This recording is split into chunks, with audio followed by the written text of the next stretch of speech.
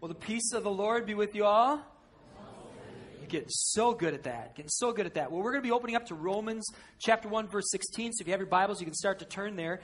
While we're doing that, let me say a couple things. One is that if you don't have a Bible at home, we would love to send you home with one free today. We have a stack of them there at that welcome table. Please take one. It's our gift to you. There's no cost, nothing to sign up or anything like that. Secondly, I want to say welcome again to the kids. It is great to have you here with us, especially for this series that we're going to be talking about. We're starting a brand new teaching series today. It's going to run until we do our fall kickoff stuff. And we're going to be talking about faith. And what we're going to be doing is contrasting an understanding that I believe is a misconception, and that is that you have to choose between facts and faith. Let me put it this way. There was a teen guy that I knew back in my youth director days, back when I used to be a fun youth guy. Now Tim's a fun youth guy. I'm the old pastor guy. Back in the day, there was this. He was a youth pastor, and we had some really cool things. God was doing some really cool things in our youth group, and so people were inviting their friends. Well, there was this friend who came, and he was really intrigued. You could tell he had never heard a lot of these things about God before. And he sent me this email one day, and he said, "You know, I want to believe that what you say about God is true. I really do, but my head and my heart have to agree. You see, I trust in science, and I've been taught that I can't believe in science and God. And my heart and my head have to agree." And this teen is not the only one who's been taught these things. Many people have been taught that you have to choose between facts and faith. That there are those who base their life on facts, and there are those who base their life on faith. And if you read magazines, if you watch interviews, you see this all the time when anything scientific comes up. That people have these two categories. They say there's those who base their life on facts and those who base their life on faith. Now, for the record, does Christianity require faith? Yes! Yes, it does. We'll say it. We'll profess it. We'll admit it. Christianity requires faith. Here's the passage I asked you to open up to. Romans 1:16. This is not the only place. You're going to see the word faith in the Bible. If you look up the word faith, you're going to, in some kind of word search with the Bible, you're going to find it all over the place. Here's one example. This is from Romans chapter 1, starting with verse 16. "I'm not ashamed of the gospel. It is the power of God for salvation to everyone who believes, to the Jew first and also to the Greek. For in it, the righteousness of God is revealed from faith for faith. As it is written, the righteous shall live by" what? Say it out loud. Faith. The righteous will live by faith. Does Christianity require faith? Yes. Absolutely, it does. And it took a lot of faith to put your trust in this gospel that this guy named Paul writes about. It took a lot of faith. When this was being written, it took a lot of faith to believe the message of Christianity. It took a lot of faith.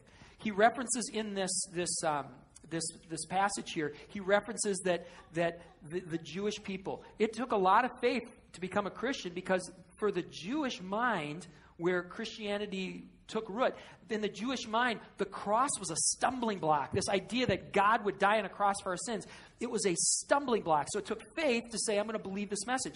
He references the Greeks here. Paul himself, who wrote this, he says, the message of the cross, it is foolishness. It is foolishness to the Greek mind. So it's a stumbling block to the Jews. It's foolishness to the Greeks. In fact, it was such a stumbling block to the Jews that there's an instance we see in the Bible of someone who was stoned to death because of his faith. That's how big a stumbling block it was. And you see time after time people being imprisoned by the Romans. This says Romans here. By the Romans, they were imprisoned because of their faith. So did it take faith to be a Christian back then? Yes. Does it take faith to be a Christian now? Yes. But is it fair to say that only religious people act on faith? No. That there are people who act strictly on the facts. Is that fair to say that there are some people that only act on the facts? No, that's not fair to say. It's not fair to say. Everything everyone believes is faith-based. Everything is. It's a matter of where you put your faith. And so what we're going to do is we're going to look at some things, and maybe this will be new to some of you. Some of you, this might also just reinforce The fact that sometimes if you're feeling a little shamed, like Paul says, don't be ashamed. Sometimes you're feeling a little shamed, man, but I'm believing this in faith. So does everyone else who believes anything about anything. So we're going to contrast a number of things. And one we're going to focus on today is it takes a lot of faith to be an atheist. It takes a lot of faith to be an atheist. Now, excuse me, for those of you who don't know what an atheist is a person who doesn't believe in any God. They don't think there's any God, our God or any God. So that's what an atheist is. And I would argue it takes a lot of faith to believe in an atheist, to be an atheist. And if you're an atheist, I am so glad you're here. Not because I'm going to prove anything to you, or not because maybe you have not heard any of these things before, but at the very least, you can be a fact checker for me. And don't stand up and try to shout me down, because that's not fair. But let's talk after the service. Tell me where I was wrong. Let's look it out. You open your resources, I'll open mine. And if I'm wrong, if I'm even misleading, I don't want to do that. So you let me know. Because facts are our friends. Facts are our friends. And no Christian, no atheist, no anybody should ever lie or distort or manipulate or trivialize facts. Facts are our friends. It's on these facts that then we place our faith. All right, so let's look at this. It takes a lot of faith to be an atheist. There's a whole lot of directions that we could go. We could go a whole lot of directions. We don't have time to go a lot of directions. We're going to go one direction. And there's a place to write this in your notes. Here's just one reason why it takes a lot of faith to be an atheist, and that is this. It takes a lot of faith to believe that God played no role in the creation or diversification of life. It takes a lot of faith to believe that God played no role in the creation or diversification of life. Now, I'm going to take a play out of Josiah Hagen's playbook. Last week, he got up here and said so many good things. One of them was this.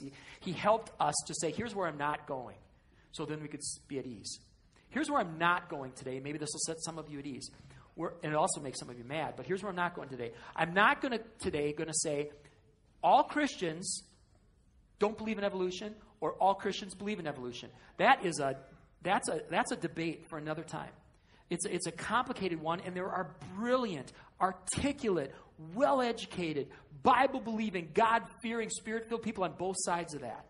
There are Christians who believe in evolution. There's Christians who don't. We're not going to go there today. That's not my point at all. My point today is it takes a lot of faith to be an atheist. It takes a lot of faith to be a Christian. It takes a lot of faith to believe in evolution. All right? We'll get there, but I just want to let you know that we're not going to that spot. Okay, it takes a whole lot of faith to believe that God played no role in the creation or diversification of life. Now, let me give you a couple reasons why I make that statement. Here's one of them. There's a place to write this in your notes as well. Let's start right here. The scientific method cannot be used to explain how life began. Let me say that again, because this is a misconception that is floating out there. The scientific method cannot be used to explain how life began. If someone ever tells you science proves how life began, they can't make that statement. Well, they just made it, I guess. They can make it, but it's not a solid statement. There's this thing called the scientific method. Pure science requires a scientific method. What are at least two reasons why the scientific method can't be used to explain our origins? Anybody know? What's that? Replicate. Replication. You have to be able to repeat it. Can you repeat the origins of our universe? No. Okay, what's the other one? Another one. Repeat it. You have to observe it. You have to see it. You have to be able to do it. You have to be able to manipulate it. So if you have something that can't be observed, can't be tested, can't be repeated, you can't use the scientific method. So what you have to do, instead of using the scientific method, you have to build a case like you would in court. You say, okay, here are all the facts, and now we're going to line them all up, and then we're going to make a decision based on the evidence. But as soon as you start to do that, you're no longer objective, you are subjective. And anything that is subjective takes faith. Okay, so right away, from the beginning, we're already seeing faith plays in. It's not as simple as facts versus faith. Faith plays in here. Okay, here's another reason why it takes a lot of faith to be an atheist. And for some, might be hard for you to write this down. It'll be painful, but it's true. Spontaneous generation has never been observed or replicated. Some of the kids are going, we're going to use a lot of big words today. We kind of have to for the sake of time, but I'll explain this one a little bit. Spontaneous generation means something that's not living comes alive. That's spontaneous generation. And has that ever been witnessed by anyone ever? No. No matter how hard people have tried to do it, no matter what you've read about experiments, there has never been a case where non-living matter was combined to create living by people. Spontaneous generation. It's just happening on its own. These things coming together to create life. It's never been observed. It's never been replicated. Now, right away, some objections might be coming in your head. You say, well, what about all the fossils? Don't all the fossils prove that God isn't needed? Because we can just look at the evidence. We got these facts. Doesn't that just prove God's not needed because we see how life began? That takes a lot of faith. Here's one of the reasons that takes a lot of faith. Simple life is an oxymoron. Simple life is an oxymoron. The theory of evolution, as I understand it, depends on this. It depends on there being simple life that then became more complex and diversified over time. You need simple life for this theory to work. Is there such thing as simple life? No. And if you don't have simple life, you have a big problem. Here's what Darwin himself said along these lines. This is huge. Now, Darwin is the founder of the theory of evolution. Here's what he says. If it could be demonstrated that any complex organ existed which could not possibly have been formed by numerous, successive, slight modifications, my theory would absolutely break down. What he's saying there is if you found an animal or a living thing and there's a piece of that living thing that could not be explained by slight changes over time, then my whole theory breaks down. Well, here's the deal.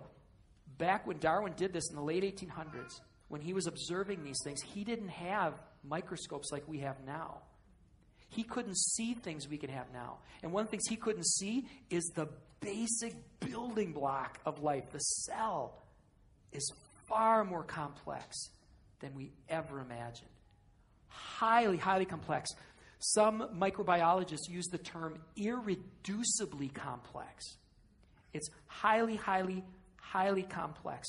Here's a quote by a guy named Michael Denton. And one of the reasons I'm quoting him is because he's not a pastor and he's not a Christian. So this is not someone that's looking at the world through those types of eyes. He's a microbiologist who is a professing atheist. Here's what a microbiologist who's a professing atheist says.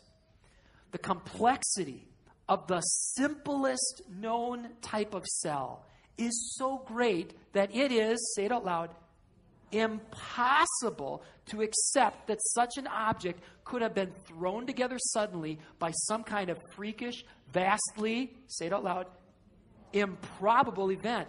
Such an occurrence would be indistinguishable from a what?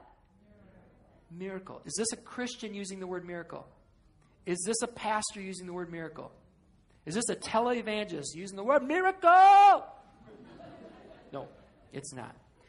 This is a professing atheist who studies microbiology using the word miracle. Is miracle a fact word or a faith word? It's a faith word. All right, let's keep going.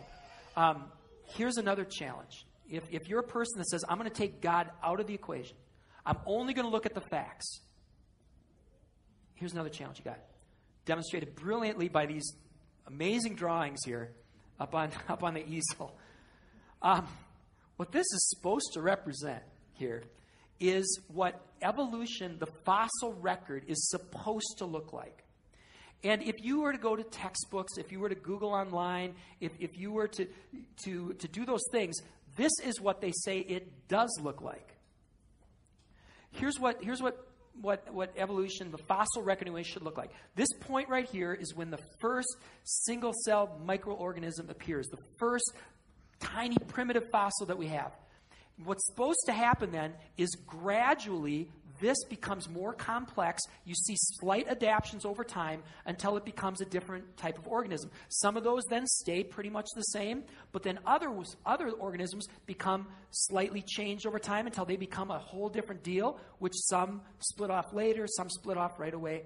But this is what you should see. So that starting with this single-cell microorganism over the course of millions of years, lots of small changes, you get ultimately from single-celled microorganism to this spot right down here, humans, and here we have the ultimate human being ever. I think we have a picture of David Hasselhoff. This is where evolution takes us, all right? So this is what you should see. You should see small changes over time spread out over the course of millions of years. That's what you should see if you're looking at just the facts. If you say, I want the facts to back up the belief that there's no God, this is how it happened. This is what you'd want to see. Is this what we have for the facts? No. We got this. Here's how one person explained it in one of the sources I was reading. He said, imagine you've got a football field, and this is one end zone, and this is the other end zone. This end zone is when the first fossil, the oldest fossil we have, appears. That's this end zone. This end zone over here is all life as we know it today. So this is the time between that first fossil and all of today. He says, you're running along your football field. You get to the 20, you get to the 30, you get to the 40, you get to halfway. There's still no major change in the fossil record. You still have just these small, little, simple organisms. Simple. All right. Well, then you cross into the opposing 40 and the 30 and the 20. Still really no change here. Then you hit the 16-yard line, the other 16-yard line. And now you've got some jellyfish-like creatures and some worm-like creatures. So all of this has passed. All of this time has passed. And now you're at your first real major differentiation. And then what happens in the course of a single step? All of this gets crunched over here. And in that single step, all of these major classes appear suddenly fully formed, not slow transitions, appear suddenly fully formed. And then they branch out into all of that in this much space. And then the thunder rolls. Okay, now, are there fossils out there yet to be found that show the slight modifications that unpack these mysteries? Maybe. Maybe. But now you're using the word maybe. Is maybe a fact word or is maybe a faith word? It's a faith word. Thank you. It's a faith word. And once again, let me be as clear as I can. There are brilliant, articulate, well-educated people who really embrace the theory of evolution. My point is that it's not a viable theory. My point is when you take God completely out of the equation, it takes a lot of faith. Because you're using words like miracle, you're using words like maybe. You're speaking of things that have never been observed, that have never been replicated, that have never been repeated. And when I look at the facts, with what we have right now to work with, I think of Genesis 1, and I think that sounds a lot like Genesis 1. Here's a passage from Genesis 1 where God made the beasts of the earth according to their kinds, and the livestock according to their kinds, and everything that creeps on the ground according to its kind. And God said it's very good. And in Genesis 1, it says the same things about the plants and the sea creatures. So you could look at the facts, and you see how some people have faith to say, well, it looks like that. So again, we're in the realm of faith. All right, let me give you one more thought here, and then let's start to apply this. Here's another challenge you've got. If you want to take God completely out of the equation, and there's a place to write this down, the math doesn't add up. The math doesn't add up. Now, when you're talking math, you're talking facts, right? You don't get more factual than math. 2 + 2 = any disagreement on that. All right. Math is facts. Math are facts. All right, here's the problem. When mathematicians study the age of the earth, and if they say, okay, let's go with 4.5 billion years. Let's say that the world is 4.5 billion years. When you try to do the math of the statistical probability that life came together and differentiated, you don't have enough time for that. In 4.5 billion years, you don't have enough time. And that's math. So then, what does a person who takes God out of the equation, how do they wrestle with this? Now, we're going to put this on the screen. I am not making this up. This is, when I was reading and I was trying to say, look for, how do people who take God out of the equation, how do they account for the fact that the math doesn't add up? These are the top 3 that I saw, okay? I'm not just pulling the most absurd ones out. These are the top 3 that I saw. These are PhDs who are saying these things, okay? I did not just pick the most obscure, crazy website person. There are PhDs who say this is how you account for the statistical problems, mathematical problems. Number 1, multiple universes. They say if you have more universes, you have more time, you have more chances. Okay, what's your evidence, your facts for multiple universes? Well, we don't have any. Okay. Number 2, space aliens. Not enough time for it to happen on Earth, so space aliens dropped off the first life. Okay. Hard to keep a straight face for me on that one, but okay, if that works for you. And then here's the other one. It just happened. We know it happened because we're here, so it must have happened. Okay. Which of these 3 theories are grounded in facts? 2. We got to vote for number 2, a Roswell guy in the back. You know, which of these require faith? All of them. All of them. Again, my point in saying all of this, well, I actually have a couple, but one of my points in saying all this is anytime someone wants you to feel ashamed for your faith, to say you're crazy, you're crazy, the facts are clearly on the side of there is no God. When someone says that, you know, it'll be pointless to argue, but know that both these positions are faith-based positions. In fact, arguably it requires more faith to be an atheist. When PhDs start talking about multiple universes and space aliens, the idea that there could be a creator begins to sound a little more reasonable. If that's what you got, multiple universes, space aliens, or it just happened, if that's what you got, is it reasonable to assume maybe there's a being that's beyond our full comprehension that created? And let me try to make this very, very concrete. Here's an example. Let's say you're out walking in the woods. It's just you alone. You're walking in the woods, and you see this object laying on the ground in front of you. Does anyone know what this object is? How many of you have had your fingers snapped in these evil torture devices? Anyway, so there's this mousetrap. All right. You see this mousetrap. How many of you, if you saw that mousetrap, you're out in the woods, you see the mousetrap, how many of you would assume somebody made that? Put your hands up if you would assume someone made that. I just want to see if everyone assumes this. So leave your hand up. Okay. Is there anyone who would not assume? Is there anyone in this room that would say, it just happened? Or space aliens? You know? Okay.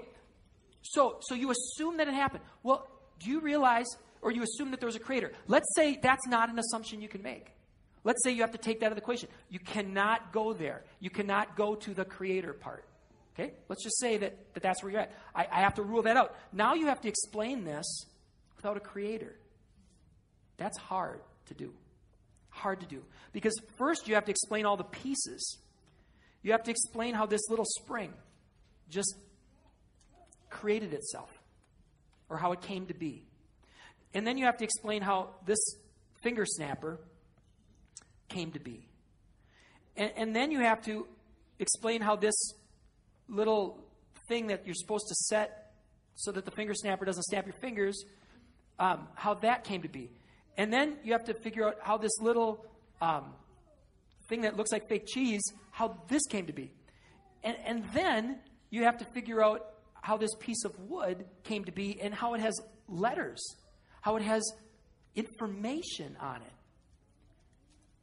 So you have to figure out how all these pieces independently came to be without any creator designing it. And then it really gets tricky, because not only do these pieces all have to exist, they all have to be close to one another, and they have to assemble themselves. In my mind, I don't know how that happens. Earthquake. Didn't work. Let me try again. Tornado. Didn't work. And in my mind, if we tried this for 1 billion years, it's not going to work. Now, there are those that say it had to work because we're here. Okay? You believe that in faith. There are those of us who say, I believe someone created this in faith. And you might be saying, oh, come on now, that analogy, that's not fair because you're using a machine. You're right, it's not fair. A better analogy than a mousetrap, because a mousetrap is a very simple machine. Imagine the space shuttle.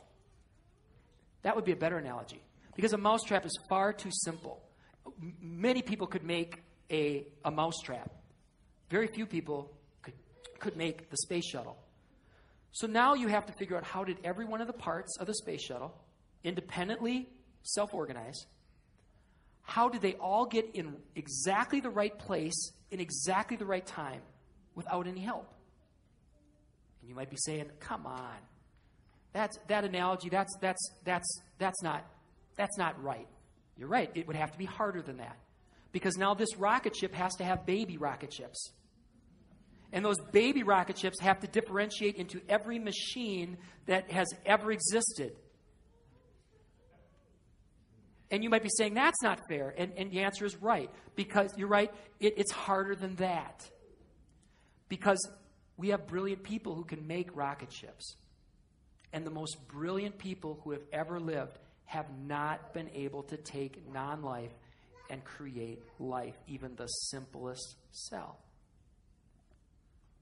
Does it take faith to be a Christian, to believe in a creator that spoke and it was? Yeah, that takes faith.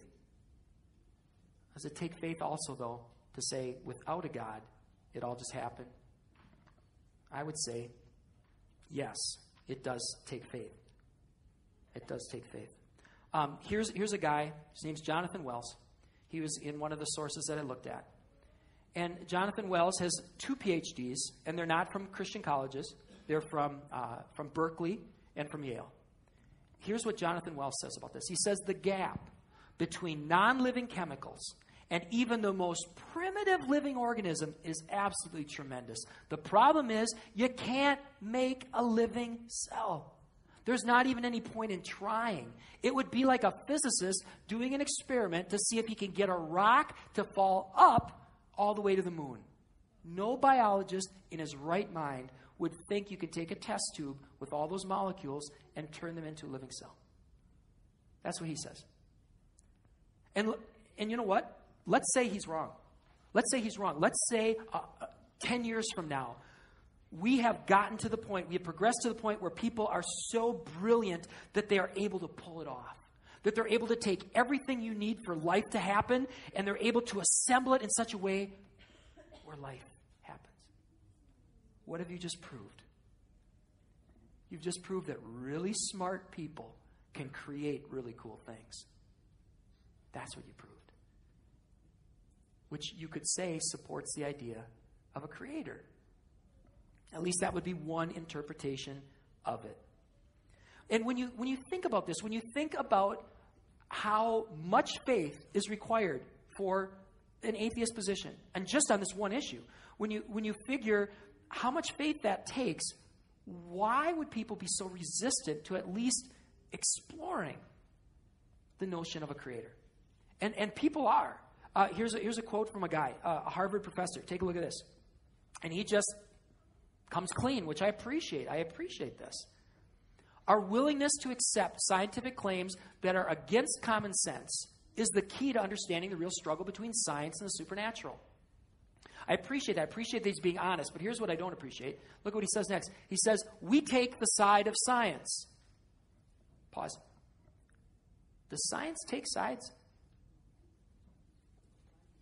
Science takes sides? I don't think it does. We take the side of science. And we take the side of science in spite of the patent absurdity, in spite of the tolerance of the scientific community for the unsubstantiated just so theories, because we have, look at this, we have a prior commitment to materialism. And not talking about buying lots of stuff at the mall. This is the type of materialism where you say there's no God. Materialism is absolute, for we cannot allow a divine foot in the door. So at least he's being honest. There are some atheists who come to that conclusion after study. There are others who say, I'm not even going to go there. I can't go there. And I won't even be open to that possibility. And there's some irony here for a Harvard professor to say we won't let God in the door.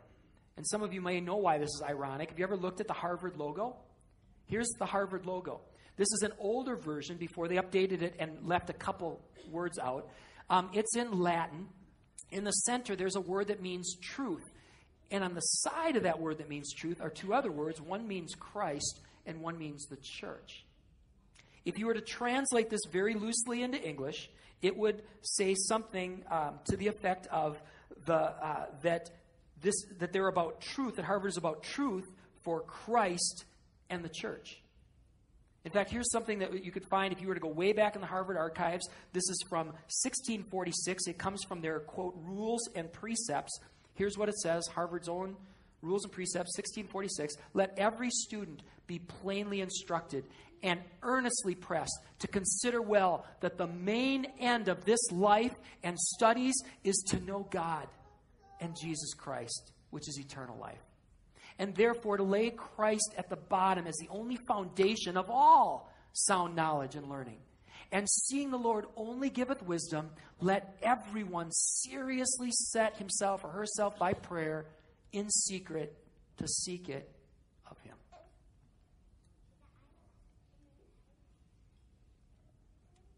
Wow. As I said earlier, facts are our friends. And it's my hope that none of us in this room will ever close the door to truth. Whether you're a Christian and you see some facts that don't fit the Christian worldview and you don't know what to do with that, I hope you would never close the door. You would never close the door. Just as I hope an atheist would never close the door to the possibility that those who have a different faith than you might have reasons for that. There's a self-evident truth that the Bible describes. If we were to continue to read in Romans, here's what we'd come across. We read earlier from Romans chapter 1, verse 16 to 17. Look what happens if you continue. What can be known about God is plain to them, because God has shown it to them. For his invisible attributes, namely his eternal power and divine nature, have been, what? Clearly perceived. There's a place to write that in your notes. Clearly perceived. Clearly perceived. The Christian faith is grounded in things that are readily perceived. Let me continue on reading, though. Ever since the creation of the world and the things that have been made, so they're without excuse. For although they knew God, they did not honor him as God or give thanks to him. But they became futile in their thinking. They just closed the door, and their foolish hearts were darkened. Claiming to be wise, they became fools and exchanged the glory of the immortal God for images resembling mortal man and birds and animals and creeping things. Here's what I asked you to write down earlier. Please do this. The Christian faith is grounded in things that are clearly perceived. All of us have seen machines that people have made. All of us have seen creations from a creator. And if you look at the world, in fact, one of the things that really struck me for the first time this week, I was thinking about this. I was thinking about how if you lived in the time before microscopes, these things were clearly perceived. There's a reason why every culture worships. Because there are certain things, you look at this amazing creation and you realize there are things going on here that are beyond me. Things that I'm not in control of. But even us who live in the time with microscopes, they're clearly perceived. And I would argue even more clearly perceived. I was pre-med for a while, and I've looked at under microscopes, and I've had physics, and I've had biology, and I've had chemistry, and I've looked at these things. They're remarkable. And you could argue very strongly, you could argue that now with the technology we have, even more, the idea that there's a creator can be clearly seen. Christian faith is grounded in things that are clearly perceived. And how tragic it is for those who would shut the door to that. There's a brilliant man, his name is Stephen Hawking. Brilliant man who didn't arrive at the Christian position, he arrived at the atheist position. And he was asked straight up, do you believe in God? And here's the answer he gave. And how tragic this is. Someone this smart could be so far from the truth. When asked, do you believe in God? He said no. And then look what he says. He says, we're such insignificant creatures on a minor planet of a very average star in the outer suburbs of 100,000 million galaxies. So it is difficult to believe in a God who would even care about us or even notice our existence. That is such a contrast from the Christian position. Such a contrast. He looks out at the world and he goes, it just happened. And if there was a God, we're so insignificant. That is not what the Bible tells us at all. And if we had more time, we could go into great depth, but really quickly, I'll just point you to this verse. Genesis 1, opening pages of the Bible. God created man in his own image. In the image of God, he created him. Male and female, he created them. And let me pause right there. We are created in the very image of God. We're not an accident. We didn't just happen. If we're to believe and put our faith in the Bible, in the Christian holy book, then we're to believe that God had purpose and plans, and we are of great value. And as you continue to read, we are fearfully and wonderfully made. Fearfully and wonderfully made. And every one of us has purposes. It says, in fact, we are God's workmanship. We're created in Christ to do good works, which he prepared for us to do. So we have purpose, we have meaning, we have great value. We have great value. And this is one of the reasons why we can say it is wrong to be sexist. It is wrong to be racist. It is wrong to gossip. It is wrong to hurt innocent people. We can say that things are wrong because there is a right. Let me continue reading, and then look at this. And after creating us, God blessed us, and then God said. How significant is that? That we have a God who didn't just create and then step back and say, good luck, folks. We have a God who blessed and then who said, who began to give us instructions to say, here's how you can treat one another. Here's how you treat my creation. And here is how you relate to me. How different is that than a position that says, we're just nothing. We're insignificant. If there was a God, why would he care? We have a God that so loved his creation, he sent what was most precious to him, his one only son. And because we couldn't live up to all the things that God said, that God instructed, Christ died in our place. That's how much God loves us. That's how much we matter to God. What an amazing, amazing, amazing truth we put our faith in. And I won't go into my story again other than just to say I can really relate to that teen guy. Because as a sophomore, summer after my sophomore year, I was in the same place as him, ready to walk away from God because I couldn't get my head and my heart to agree. But one night in El Paso, Texas, I opened myself up to that reality, that there could be a God. And that proved to be a turning point in my life. So as we close our service, let me ask the worship band to come on up. We're going to close with a song. And this song is primarily for those of you who are already believers. It's a chance for you to proclaim these truths, to say, I'm not ashamed. Here I am in a community center, and I'm going to be singing this profoundly strong song that's singing of God and his reality and his praises, and no love is higher and no love is stronger. So it's primarily for that. But before we sing that song, I want to pray, and perhaps some of you who've never prayed like this would join me in praying. So let's pray. Father, right now we pray for those who have never taken that step of faith, who have never put their trust in you, who have never said, from this point forward, God, I'm going to walk in belief. I'm going to accept the fact that you died on the cross for my sins. I'm going to start trusting you that you are God and I'm not. I'm going to ask for your help in trying to follow your ways, and I'm going to say I'm sorry for not doing them. We have a precedent in the Bible where it says, a person was asked, do you believe? He said, I believe, help my unbelief. Lord, there's probably some folks there who are in that same spot. I want to believe, help my unbelief. God, Holy Spirit, begin as they open that door, flood in. Holy Spirit, open that door for them that you may come in and begin to help their head and their heart become one and to embrace these amazing truths that you are God. You did love this world so much that you gave your only Son for it, that we have purpose and we have meaning and we have dignity, and that you have great plans for us. As those doors open, Father, come running in with that message, that gospel message. We pray in Jesus' name. Amen. Please join me in singing the song. You know, for some of you, it might be really hard to sing those words because you're like, wait, you're not supposed to say that. This is America. Don't say no love is higher, no love is wider, no love is deeper.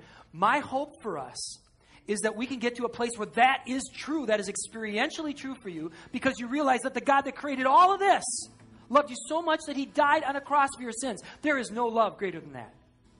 And it's my hope that that becomes so real to us that we're not singing that out of arrogance of my idea is better than yours. But no, this is my reality that I live in. That's why Paul says, I'm not ashamed of the gospel. I'm not ashamed of that great news that the God of all creation died on the cross for my sins. Wow. Wow. Thank you for the amen. That is an amenable statement. Real quick, this is a transition to next week. By all the accounts that I read, Charles Darwin, towards the end of his life, he became what's called an agnostic. An agnostic is a person who said there might be a God, there might not be a God, I don't know for sure. And that's where he stayed. Next week, I want to talk about why it takes a lot of faith to stay there. All right, that's where we're going next week. Until then, go in peace, seek and serve the Lord. Thanks be to God. Have a great week. See ya.